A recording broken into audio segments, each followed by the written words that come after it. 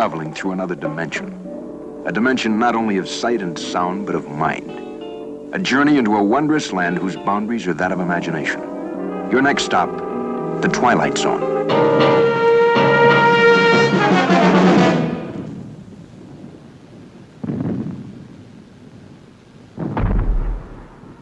When tonight's Twilight Zone begins, there is a date flashed up on the screen. And it might seem like a small thing, but I'm trying to recall when the show has been so specific, so intent on making sure that you know the date that the story takes place on. Of course, there have been times when a date has been specifically given to the audience in some way. The death of Abraham Lincoln comes to mind. But this time it's right there from the moment the episode begins. The date is August 6, 1945. But why is that significant? Well, let's turn to the BBC News for that date and see why it lives in infamy. They reported, the first atomic bomb has been dropped by a United States aircraft on the Japanese city of Hiroshima. President Harry S. Truman, announcing the news from the cruiser USS Augusta in the mid-Atlantic, said the device was more than 2,000 times more powerful than the largest bomb used to date. An accurate assessment of the damage caused has so far been impossible due to a huge cloud of impenetrable dust covering the target. Hiroshima is one of the chief supply depots for the Japanese army. The bomb was dropped from an American B-29 superfortress known as Enola Gay at 8:15 local time.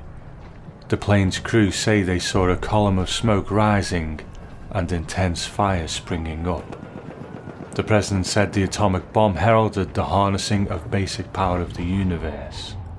It also marked a victory over the Germans in the race to be the first to develop a weapon using atomic energy. President Truman went on to warn the Japanese that Allies would completely destroy their capacity to make war. The Potsdam Declaration, issued 10 days ago, which called for the unconditional surrender of Japan, was a last chance for the country to avoid utter destruction, the president said. If they do not now accept our terms, they may expect a rain of ruin from the air, the like of which has never been seen on Earth. Behind this air attack will follow by sea and land forces, in such number and power as they have not yet seen, but with the fighting skill of which they are already aware. So on this date, let's meet our cast of characters, a war-weary band of American soldiers on an island in the Philippines, surrounding a cave occupied by Japanese soldiers. But far from being hungry for battle, the Americans would sooner let them be. You don't think they'd expect us to go at that frontally, do you? Well, when 2 airstrikes and an afternoon of lobbing shells doesn't accomplish anything, you better start counting your cartridges. Because we are the bottom of the barrel. I mean, when they can't move an enemy with the big stuff, that's when they call out the queen of battle, the ever-loving infantry. Yeah, well, what do you think? Month? More? Less? I don't know. We got them ringed according to all the poop. They're finished on Okinawa. The trouble with these little bandy-legged buzzards is that, well, they just don't know when to quit. Look at them. They're in there, holed up in that cave, beaten, sick, starved, and yet there's no one in there to tell them that the war's over for them. Those poor guys. So on this very important date, rather than creating an episode where the president mulled over the moral implications of dropping nuclear bombs on Japan, which I imagine Rod Serling could have done very well, this time Serling once again tells the story from the perspective that he had intimate knowledge of. The soldier with their boots on the ground. While the people in suits all shuffle their papers and decide when they press that big red button, the soldiers are still living and dying on the battlefield. Tonight's Twilight Zone, A Quality of Mercy. It's August 1945. The last grimy pages of a dirty, torn book of war. The place is the Philippine Islands. The men are what's left of a platoon of American infantry, whose dulled and tired eyes, set deep in dulled and tired faces, can now look toward a miracle. That moment when the nightmare appears to be coming to an end. But they've got one more battle to fight, and in a moment we'll observe that battle. August 1945, Philippine Islands. But in reality, it's high noon in the Twilight Zone.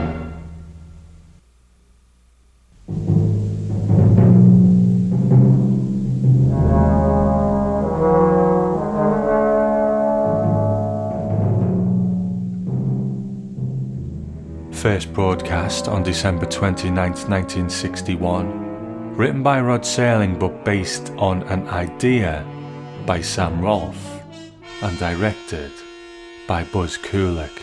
Now Buzz Kulik is a well-known director around these parts at this point, so I won't repeat myself, but I will just touch on that thing that I mentioned in the intro. Sam Rolfe was the co-creator of Have Gun Will Travel, and in the future would go on to work on Man from U.N.C.L.E. And apparently he submitted this idea to Serling, who made arrangements to purchase the story, but Rolfe was unavailable to actually complete the screenplay, so Serling did it himself. Something else to note in these opening scenes is of course an appearance by a pre-Star Trek Leonard Nimoy. And it's a shame he didn't do a Twilight Zone where he played a bigger part, but although he had a few good roles under his belt at this point, I think Star Trek was the thing that took his career up to the next level. So at this point he's still taking parts like this to pay the bills. Now, I did actually guest on a Star Trek podcast by my friend Zach Moore last year when we looked at the Twilight Zone episodes featuring Star Trek actors, and the name of the podcast is Standard Orbit, and I'll put a link to that in the show notes. So nothing hugely sticking out about Rod Serling's opening narration here. We have a whip pan and some set decoration behind him, but there's certainly a poetry there. You know, he talks about the last grimy pages of a dirty, torn book of war. We've spoken before about the young Rod Serling eagerly signing up for the Second World War, but it's this Rod Serling that came out the other side, the one who knows what a dirty business it is. So enter Lieutenant Cattell, played by a young Dean Stockwell. His uniform is crisp and clean, and it's in stark contrast to the dirty and dog-eared uniforms of the rest of the platoon. Lieutenant Cattell is here to take over the platoon, and the first order of business is what to do with the cave full of Japanese soldiers. I think we'll have to go at it frontally. Just move right in there and wipe them out. Hey, Lieutenant, you sure you got the right platoon? What about it, Sergeant? Think we can go it alone? Go it alone? Begging the lieutenant's pardon, sir, but you've just inherited a pretty good outfit, but we're not that good. This is infantry, not kamikaze. I told you he had the wrong platoon. I think he's got the wrong army. Your name is what, soldier? My name is Watkins. Andrew J. Watkins. Are you accustomed to talking to an officer lying on your back? Well, I'm not accustomed to talking to an officer anyway. You see, we lost the last three we had, and there's usually a little space of time. Well, you've been assigned another one. You've got to learn to live with them. We'll start off with a little reminder. When you talk to an officer, you stand up on your 2 feet. We've been in the line 33 days, Lieutenant. We haven't had much sleep. You have my sympathy, Sergeant. My job is to lead this platoon. I intend to lead it my way. When I tell you boys to jump, you'll jump. If I tell you to stand up on your feet, you'll stand up. If I tell you to head toward that cave, with weapons port and bayonets fixed, that's exactly what you're going to be doing. Begging the lieutenant's pardon, Sergeant? Martin Grams Jr. in Unlocking the Door to a Television Classic writes that Lieutenant Cattell was originally scripted to arrive in a jeep, but here he just kind of walks onto set. Now, maybe because when it was written, they didn't know where it was going to be filmed, but because it ended up on a set, which was actually a Hal Road Studios, which was used for another production, when they've actually discovered where they're going to be doing it, maybe a Jeep just wasn't viable. That's my hypothesis. Now, you and I will all be at varying places in life and career, but I would wager a good portion of you will have met your own Lieutenant Cattell in one form or another. A person like this is not something that's unique to the military. On the one hand, he's in a position of authority and wants to come in and make his mark, which is fair enough. He's been given the position, right or wrong. But on the other hand, he does it with no regard to the experience on the ground, the experience that's already there, and he makes his decisions with no regard for necessity. This is all to stamp his authority, build his reputation, and deflect from the fact that he looks like a kid who's found his dad's uniform. So we've probably all met someone like this in certain aspects of our lives, and I find him to be quite authentic in the type of character he is, the person who has either inherited a role or took the fast track to it, or maybe got there because of dad's money, but doesn't have that experience on the ground that the people who are already there have. We've all met him. But the man who does have experience on the ground is Sergeant Corsarano, played by Albert Salmi, in his second of 3 Twilight Zone performances. First came Execution, next will come Of Late I Think of Cliffordville. Now, I really liked his performance in Execution, and I also really like what he does here.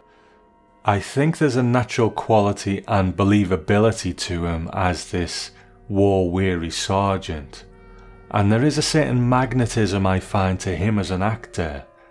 He was actually in World War II before he became an actor, and I think I may have went over his bio in the last episode he was in, Execution, but there is one thing that I didn't touch upon, because truth be told, it passed me by. No research is infallible. Now, you may remember a while ago I reviewed a dreadful book called Twilight Zone: Curse of the Stars by a writer called Wayne Roland Melton here on the show. And in that book, the author tries to create some mystique around the deaths of famous Twilight Zone actors who died under mysterious circumstances. And he was trying to justify this by saying there's some sort of curse attached to the Twilight Zone. And then in this book he goes on to fictionalize the deaths of the actors with supposed Twilight Zone-esque twists and turns. Now, if you're curious about the book, please don't buy it. Not only is it really poorly written, but it's just in really bad taste. And I think I read it with just a look of disbelief on my face at how bad it was. What it did do was alert me to the fact that the first time I met Albert Salmi in the Twilight Zone, I missed this one thing. And a New York Times article from 1990 said the following: Albert Salmi, an actor who made a career of portraying cowboys in television westerns like Gunsmoke, and his wife Roberta were found shot to death in an apparent murder-suicide, the police said today. Mr. Salmi apparently shot his wife and then killed himself, said a police spokesman. Mr. Salmi was 62 years old, his wife was 55. A friend who had gone to check on Mrs. Salmi on Monday night peered through a window and saw her body, the police said. Officers forced their way into the house and found her dead on the kitchen floor. Mr. Salmi's body was found in an upstairs den. The police also found 2 guns that they believe were used late Saturday night or early Sunday. The police said that the couple had been separated and that Mrs. Salmi had been living alone in the house. So it is incredibly tragic, and obviously we don't know the full story about what happened, what led up to it, and what caused it, but what is interesting is that there seems to be an acceptance of what happened by his children from the little bits and pieces I've read on the internet.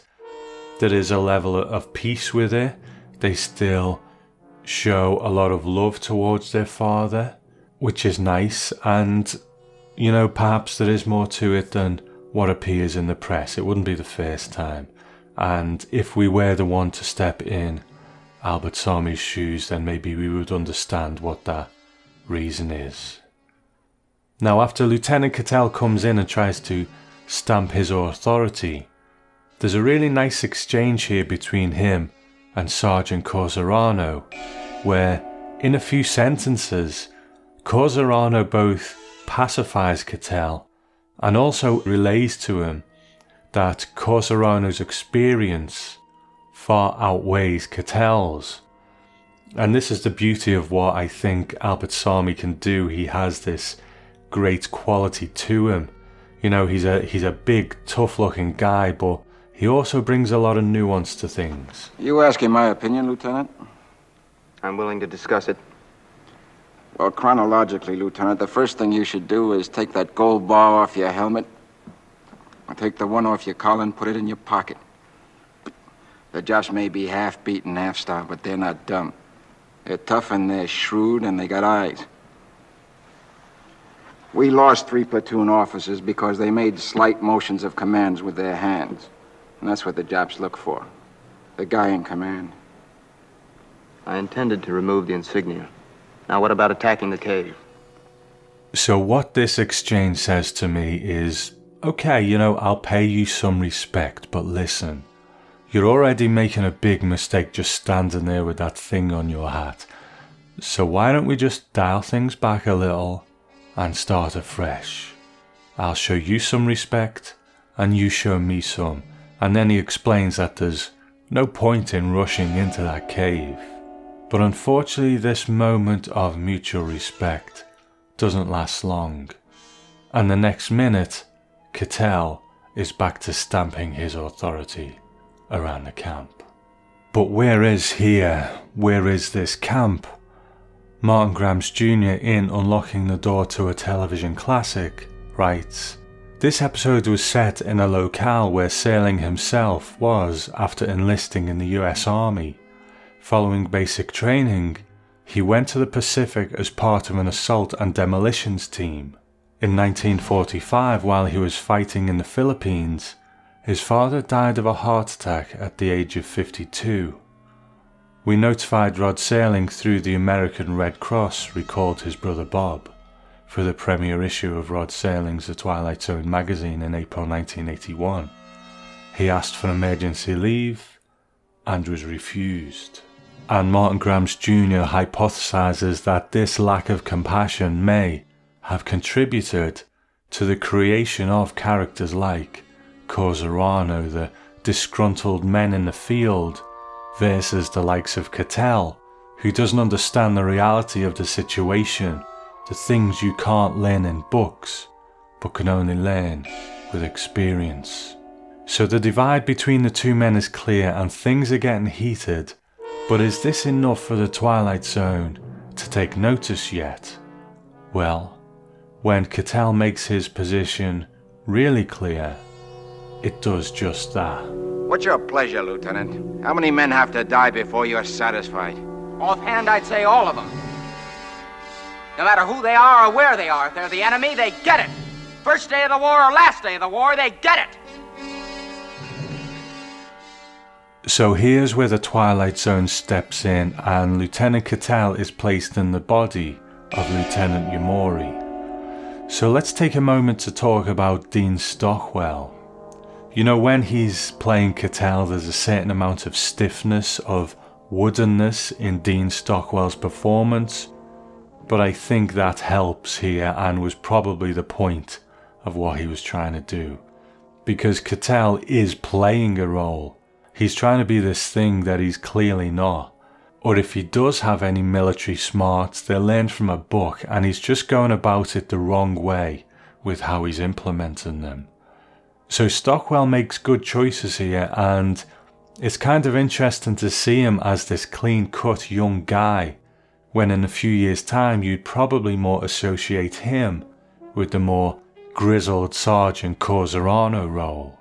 So I guess who Dean Stockwell is to you will depend on your age maybe, because to me he'll always be Al, the wonderful role he had in Quantum Leap, and I think he will be that for a lot of people.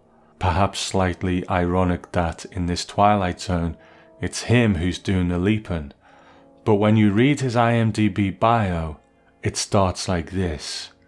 Photogenic American child actor of the 1940s, popular due in no small measure to his air of innocence and his beautiful cherubic face with its dimples and his sparkling eyes, topped with a crown of curls.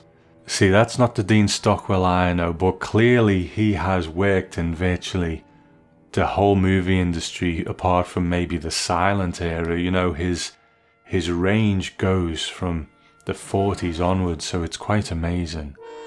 And he did begin as a child in the 40s, but he went on to be in virtually everything after that. While some actors will be confined to either television or film, he effortlessly bounced between the two. And while this is his only appearance in the original Twilight Zone, he also does have more Twilight Zone connections. He was originally supposed to appear in another war episode, The Purple Testament, but was unable to. He appeared in Night Gallery in the episode Whisper, and also appeared in a really good episode of the 80s Twilight Zone that I once spoke to the writer Paul Chitlick about, called Room 2426, which I will get to someday on Twilight Zone Aftermath. So Lieutenant Cattell is now in the body of Lieutenant Yumori, and perhaps this is something that we look back on now as maybe a little unfortunate, Dean Stockwell being made up to look Japanese. You could say that perhaps they should have used a Japanese actor, and you know, it's not up to me to say whether someone should or shouldn't be offended by that, and if someone is, then I certainly respect their reasons for being so. I do think that in the overall context of this show, their intentions are certainly good in what they're trying to do and what they're trying to convey with the episode. And story-wise, it makes sense because the whole point is that it's Cattell in the body of a Japanese man. So that is kind of the point, but I think often with this kind of thing, we see it and it does carry with it memories of when it hasn't been done with a particular point, or when it's been done because of inequality in casting, or it's been done for the purposes of distasteful and racist humour. So it's kind of difficult to untangle that from something like this. So there are arguments for and against. You know, there would have been ways of filming this with a Japanese actor and showing that it was still Cattell. You know, maybe preempt what they did with Quantum Leap, where he could have caught his reflection somewhere and could see that he was still Cattell. You know, it would have taken a second. But on the other hand, to not have Dean Stockwell do it, maybe it would have lessened the impact of it being him who has taken this journey. I think it's always going to be preferable to have the same actor illustrating that. So I don't know what the answer is here, but perhaps it does seem a bit distasteful now, but I do think their intentions were good then, especially in the context of the story and what it was trying to do. Those are Americans in the cave? Yes, sir. We figure there are 20 or 30 of them, most of them wounded. Are you all right, sir? Where are we? Who are you? Who am I, sir? Sergeant Yamazaki. Are you all right, Lieutenant? Are you feeling well? Where are we? I ask you a question. Where are we? Why, Corregidor, sir. When? When, sir? You mean, what is the day's date? May 4th, sir. May 4th, sir. It can't be May. It's August. August 6th. I humbly ask the lieutenant to forgive me, but I must correct him. The day is May 4th. May 4th when? What year? The year 1942. So not only is Lieutenant Cattell out of his own time and in a different body, but he is in a situation which is a mirror image of what he was part of when he was in his own body with his new platoon. But not only is the situation the same, but he's having to face the unshakable authority of the Japanese captain played by Jerry Fujikawa. Now Jerry would show up again in another Twilight Zone to save Man, and he was a fairly regular actor on television with 60 credits to his name from 1950 until his death in 1983. Now in the Twilight Zone companion, Mark Zicree says that he feels Dean Stockwell is better when he's playing the Yamura role instead of the Cattell role. And I'm not sure better is the word. I think clearly he has to bring different things to each performance. As Cattell, he's stiff and he's putting on this act to mask probably the insecurity that he's not half the soldier that the men in his platoon are. Whereas when he's Yamura, that's his journey, so that facade comes down when he realizes that there are wounded American soldiers in the cave. Because this part is the point of the episode, to put him in another person's shoes, and this time the Japanese captain orders his men to advance on the cave. What you do to those men in the cave, will it shorten the war by a week, by a day, by an hour? May I ask the captain, what is his pleasure? How many must die before he's satisfied? Offhand, Lieutenant Yamuri, I would say all of them. I don't care where they are or who they are. If they are the enemy, they are to be destroyed. First day of the war, last day of the war, we destroy them. Now when he's in the body of Yamura, there's no scene where Cattell tries to stop the attack on the cave. There's no sacrifice on his part. And I guess nor does there really need to be. His lesson is learned purely by him seeing things from another perspective, and he is returned to his own time and place and self. And there's no indication of whether what he's experienced was real or some sort of delusion, and again, there doesn't really need to be. What is quite curious though is that when Cattell returns to his own body, and to the point where he would have given the order, the decision is taken from his hands. He learns this lesson, but he doesn't then get the chance to say, no, we're not going to attack the cave. A call comes in informing the soldiers that a bomb has been dropped on Japan and the war will soon be over. So Cattell's newfound quality of mercy will have to be saved for the war he now hopes will never come. I kinda like that though, that the less obvious route was taken, even just for a small moment. And this time, the Twilight Zone didn't so much dish out cosmic justice, but hold up a mirror as a warning. I think in these oh so sophisticated times, you could look at an episode like A Quality of Mercy and think it quite simplistic. But herein lies the beauty of it for me. It seems quite obvious to say, but the very simple lesson of putting oneself in another person's shoes to see that perspective from the other side is one that constantly needs to be taught. Yes, it is a simple device, but I think it's applied really well here, and I can not so much just forgive it, but actually applaud it for its simplicity. It has this fable-like quality to it, which I think is relatable to anyone who watches it, whether they're a child or whether they're an adult. I imagine similar devices have been used in other shows or other stories. The segment called Time Out in Twilight Zone the movie is pretty much taken directly from this. It's using this device in the same way when Vic Morrow's character jumps into the bodies of people who he has previously been prejudiced against. And selling this whole thing, I think we have really two great and solid Twilight Zone actors in Dean Stockwell and Albert Salmi. I think the Twilight Zone was quite brave in that Rod Serling was asking the audience to put themselves in the shoes of the enemy that they had been fighting not that long ago. And putting yourself in another person's shoes is not always an easy thing to do without the Twilight Zone helping you along in this way. Looking back at past wars with the distance of years, it's probably easier to do perhaps than applying it now with those who we perceive as our enemy today.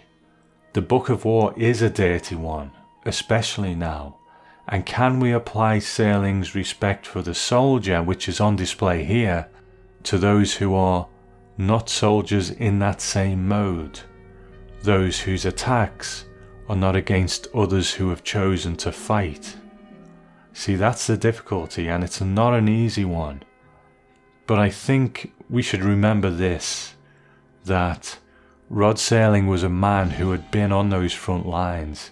He had seen friends wounded, he had seen friends killed, and he came back from the war a changed man himself. It would have been the easiest thing in the world for him to give in to hate, and to use the deaths of his friends and the things that he'd seen to propagate more hate. But he didn't. He came back and he channeled that into something positive, something that would hopefully sink in to the consciousness of people so that nobody else would have to be in the position that he'd been in, the one on the front line. Rod Serling realized that the people on the ground aren't the ones we need to direct our anger towards, if indeed that's what we need to do anyway, because they are often just the pawns in someone else's game of chess. What is it, something, Lieutenant? Yeah, something. Well, I wouldn't fret. There'll be other caves, other wars, other human beings you can knock off.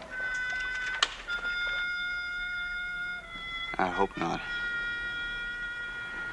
God help us, I hope not. The quality of mercy is not strained.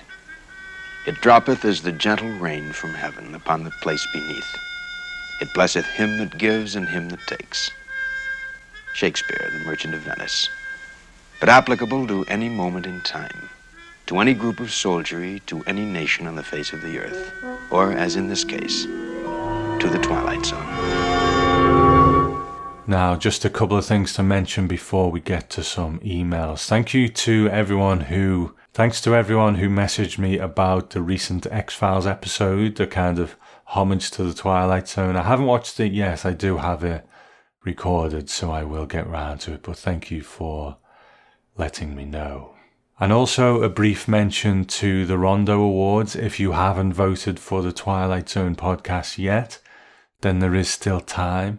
And if you go to the twilightzonepodcast.com/Rondo, that's RONDO, I've put the instructions there what you need to do to vote for those awards. You know, it would be really nice to win that. I'm not counting my chickens, but, you know, who knows? It would be nice anyway. And if you have cast your vote, then I appreciate it.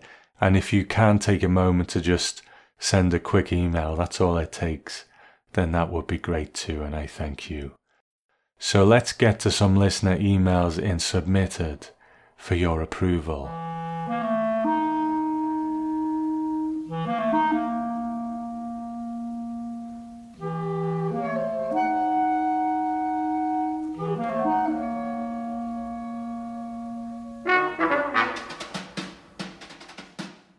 I've had an email from Spencer and he says, "Hi Tom, I'm a relatively new listener to the podcast, started listening about 3 months ago, and I've integrated your show into my weekly schedule. Thank you for making my Los Angeles work commutes much more tolerable. It's become my traffic therapy over the past few months. As probably one of your youngest viewers at age 18, I commend your ability to time and time again appeal to an audience from all ages and locations. Well, thank you, Spencer, that's very kind of you to say. My mother introduced me to the show when I was a young kid with the After Hours, and for many years that episode would haunt me as I found the premise and the mannequins themselves to be quite creepy. Since then, The Twilight Zone has become a comfort to me through many life changes, and after watching all the episodes multiple times, I've determined my top 2 episodes are A Stop at Willoughby and When the Sky Was Opened. Good choices. Willoughby time and time again caters to the daydream-like experiences where we picture ourselves in a world that brings us eternal peace, and to quote the episode, a place where a man can live his life full measure. And When the Sky Was Open leaves me with this very eerie feeling after each time I finish it. After listening to your episode from way back when, you articulated perfectly that the mystery is that we don't know what prompted the 3 astronauts to disappear, and with the lack of special effects, it creates an even more thought-provoking conclusion. I live in Pacific Palisades, a small coastal town in Los Angeles that Rod Serling and his family resided in for many years. It's a small town, so I attended the same schools as Rod Serling's 2 daughters, much later obviously, and my grandmother was actually a friend of Rod Serling's wife, Carol Serling.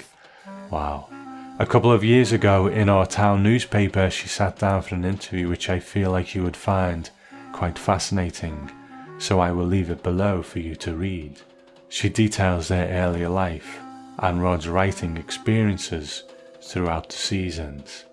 Keep up the great work, Tom, and I look forward to the next podcast. Thanks, Spencer. Well, thank you, Spencer. I appreciate that. You know, it's so good that in the US there are Twilight Zone fans like you of your age, and it's unfortunate, and I've said it many times, that it's not really a thing here because of the lack of it being on television.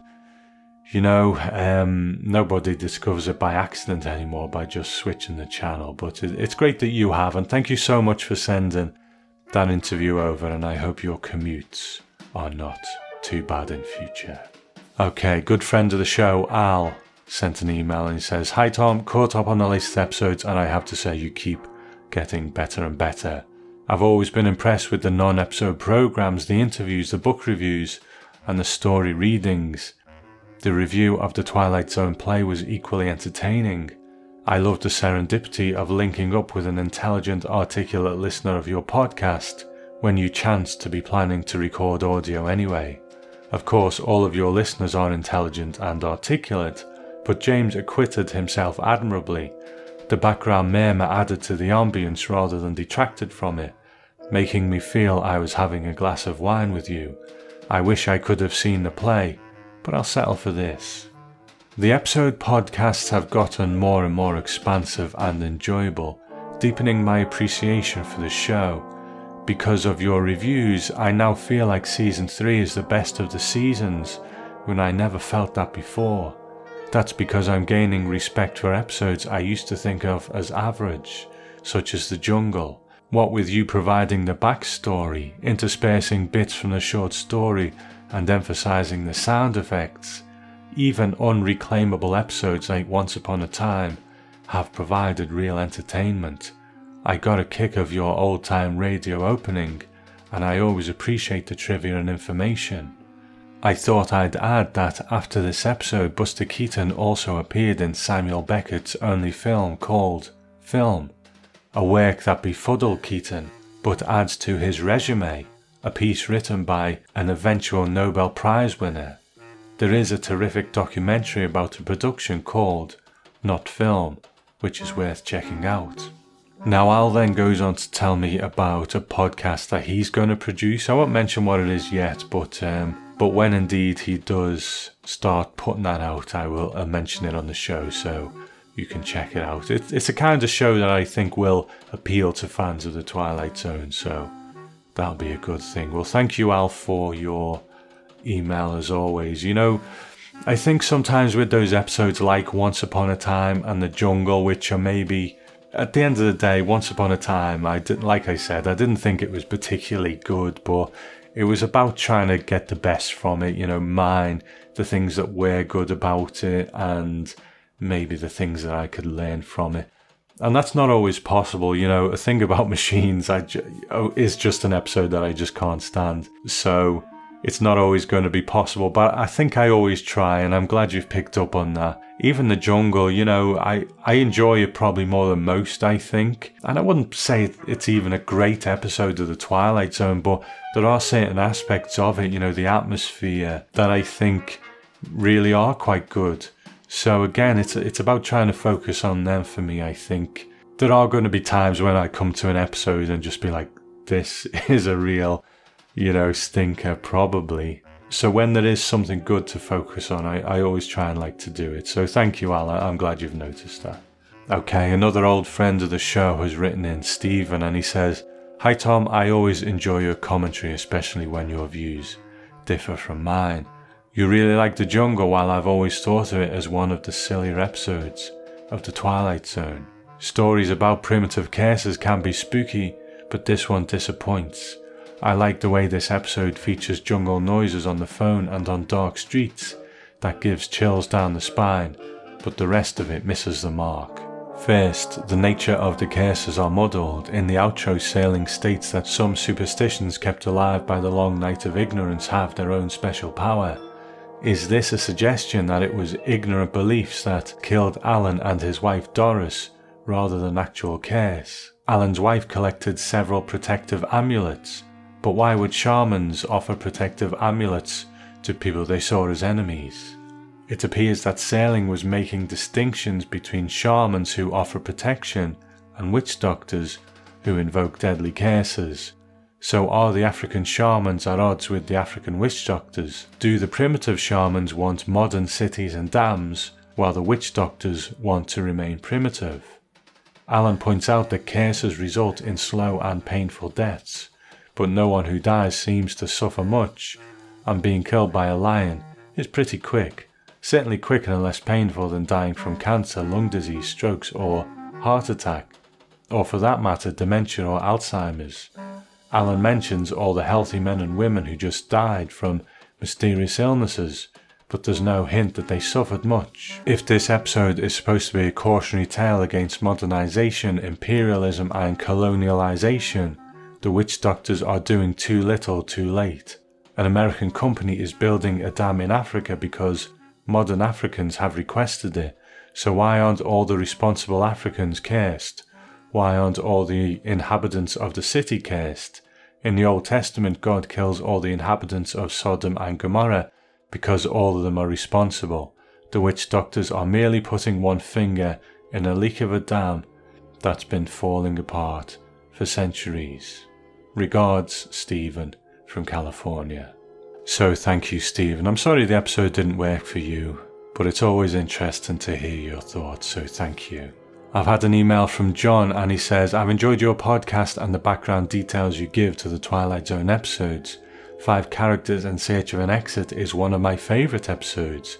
Your treatment of it shows the big questions, but doesn't answer them. I think this was what Marvin Petel intended in his short story, and what Rod Serling intended in his screen adaptation. This episode reminds me of a similar story which aired on Theatre 5, a radio drama series from the United States in the mid-1960s. That episode, 5 Strangers, originally aired December 28, 1964, roughly 3 years after the Twilight Zone episode. It isn't a retelling of 5 Characters in Search of an Exit. Instead, it's a completely different story, but with a lot of similarities. In 5 Strangers, the characters, 4 passengers and an airplane pilot, are all trying to get to Chicago in a heavy fog. The location of their airport is not identified. This, along with the fog, creates a surreal or dreamlike setting for the story. Like the Twilight Zone episode, the characters in 5 Strangers do not know each other. But unlike the Twilight Zone episode, each of these characters has a first and last name, and each has a backstory. And while The Twilight Zone raises its big questions, who are we? Why are we here? At the beginning, this story builds the scene and then raises its big question, what happens next? At the end. One other similarity, both episodes lend themselves nicely to a reader's theatre format. The Theatre 5 episode was written for radio, so it functions without the need for visual elements. The Twilight Zone episode with a small cast and extremely simple set requires little in the way of visual elements. The voices and the dialogue tell almost all the story. The one exception is the reveal at the end, and even here, it would only require a couple of additional lines of dialogue to replace the visual element. Thanks again for your podcast, John. John, thanks so much for letting me know about that. It's something that I didn't know about, and obviously after the last episode you know how much I enjoy old-time radio, so purely because of that, because of what you've mentioned, there'll be a little extra after this episode of the Twilight Zone podcast to download and check out, and we all owe John thanks for that, for highlighting this to me, so thank you so much, and I'm glad you enjoy the show. Okay, I've had an email from Chris, and it's quite timely, I suppose, with the arrival of Leonard Nimoy in the Twilight Zone. And he says, Tom, why is it that Star Trek producers never acknowledge the show's extraordinary debt to the Twilight Zone? Shatner, Nimoy, Doohan, Takei all appeared in an episode of Zone, and Trek lifted many of its ideas, conventions and tech directly from Zone. Beaumont's episode Valley of the Shadow alone introduced a version of the Prime Directive, a teleportation device, and the society locked into mindless adherence to its foundation, a theme that was the basis of several Trek episodes. In addition, the Trek pilot The Cage is nearly a point-by-point version of the Zone episode of, as I recall, the same name. Roddenberry got too much credit. Ever thought about this? Regards, Chris. I'll be honest, I haven't really thought about it. I mean, I am a bit of a lapsed Trekkie. I used to be a big Star Trek fan when I was younger, and I'm kinda getting back into it in a way with the advent of the new show, Discovery, which I enjoyed quite a bit. So I do have an appreciation of Star Trek, but I'm not really immersed in that world. I don't read interviews and so on, so, you know, where this acknowledgement would take place, I'm not really sure. I mean, I know that Roddenberry himself did have a great respect for Rod Serling. I think there's a quote somewhere, maybe after Rod Serling's death, from Roddenberry. So I think that respect was there, but I'm not really sure where that would be. But you know, it's interesting the sort of similarities you point out, and you might be right there. The Star Trek drew from the Twilight Zone, but I think that time, I mean, when you listen to radio plays, read pulp stories, it was such a fertile time, a lot of imagination going into all these different things. So I think there probably was a lot of cross-pollination with ideas and so on. But you know, it's an interesting thing to point out. So thank you, Chris. I appreciate that. You know, maybe people who are more versed in Star Trek would have more of an opinion on it. For me, it's, you know, it's interesting to certainly hear it. But I'm not that versed in sort of the production side of Star Trek. I just enjoy the odd episode or movie these days. But thanks for getting in touch, Chris. I appreciate it. Okay, one last one from our old friend Grace, who's been a friend of the show for quite some time. And she says, I often tell people that I've probably learned more from watching The Twilight Zone growing up than even from my own parents. I truly believe this about myself. There are so many life lessons woven throughout this series, there's truly too many to count, that seemed essential for young minds to absorb and understand. I hope this show is shown in classrooms somewhere.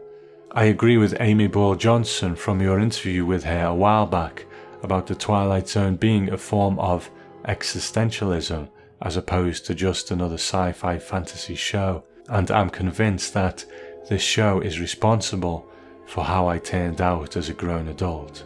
I was wondering what your opinions on this subject are, and if others had specific stories about such things. I don't think television would be where it is today, or for that matter, generations of viewers without The Twilight Zone, without Rod Serling's creativity and his determination to fight for creative freedom and the ability to convey essential truths about humanity to humanity. Thank you so much, Tom, for ensuring the best quality show possible. It really is top notch, and creating a welcoming, entertaining virtual space for newcomers and fans alike to properly honour Rod Serling's work and his memory. And that's from Grace. That's really nice of you to say. Thank you, Grace.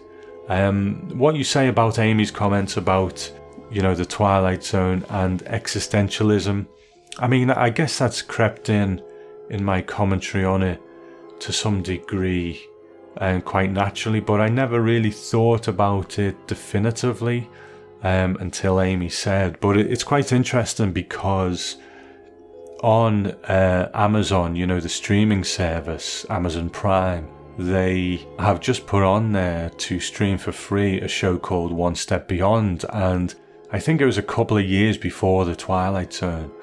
Now, I haven't watched many of them. I've watched maybe 3 or 4, but it's quite interesting to watch something that was just a year or two before The Twilight Zone, and it really brings home what a quality product The Twilight Zone was in so many ways.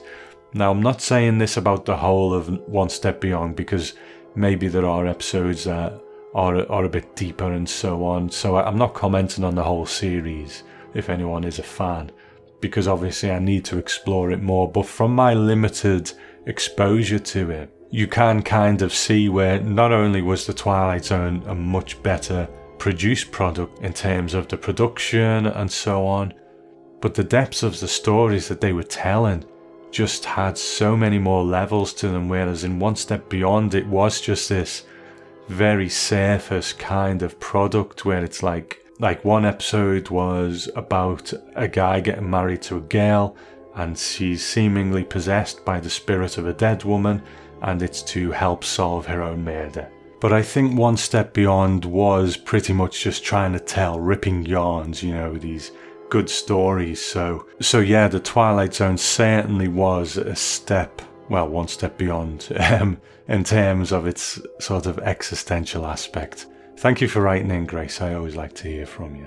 Okay, so let's wrap things up. I just want to say thank you to a couple of new iTunes reviewers. It's been a while since I've had any, so thank you for adding to the show that way. It's Yo Boy That Squid, good name, thank you, and also Snook Fan, both on US iTunes, so thank you for your reviews. And we've had some new, what I like to call executive producers over at Patreon, the people whose kind contributions keep the Twilight Zone podcast on the air, and those are Tony Quiritero, Lum Edwards, Jim Freya, Thomas Combe, Lauriston Scott, Matt Ellis, and Neil Kinnamore. So thank you very much for them for their contributions, and in exchange for those they get some bonus stuff there over at Patreon. And I'll quickly run down. For a $1 donation you get a short story from The Time of the Twilight Zone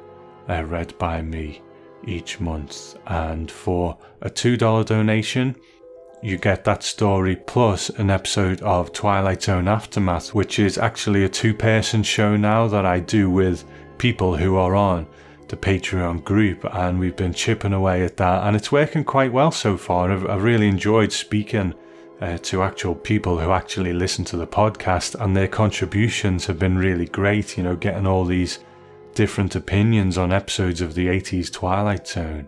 So I've really enjoyed that, and that's at the $2 donation level. Now the $3 donation level, there's actually going to be some news about that on Patreon soon about what I'm going to do with that. I'm going to change things up a bit, but I think what I change it to is something that people are going to really quite enjoy, hopefully, because a lot of people donate at that level already, even though there's no extra reward to it, because they just want to support the show, which I really appreciate.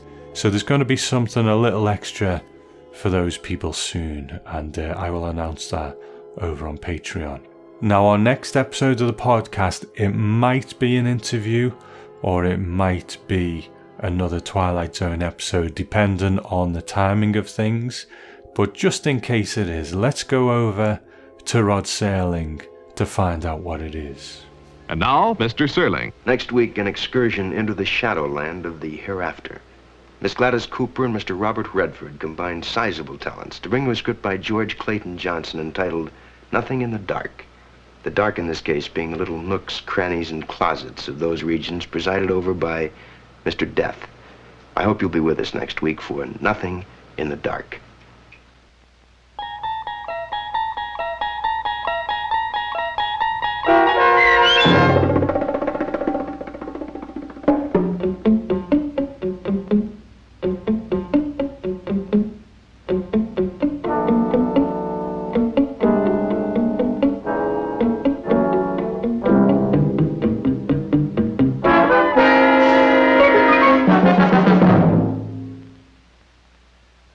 Populations expanding faster than our colleges. For more classrooms and finest professors, help the college of your choice.